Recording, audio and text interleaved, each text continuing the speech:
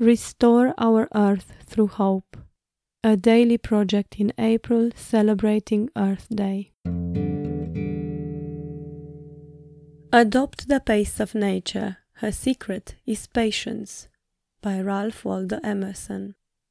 Happy Earth Day! Here's a little photo from our walk over the weekend. It is so lovely to be able to see the beauty of nature continuing to bloom and go on about their day like nothing has happened.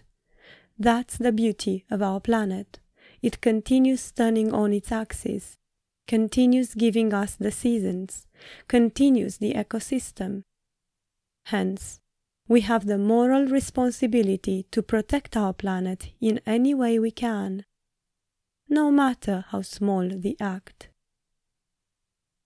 Here are some simple things we have been doing. Using our reusable bags for shopping. Avoid disposable or single-use plastics like bottles, bags, and straws. Going meatless once to twice a week. Changed all our paper bills to online. Use only energy-efficient light bulbs. What are some of your acts of protecting our planet? Words by Say.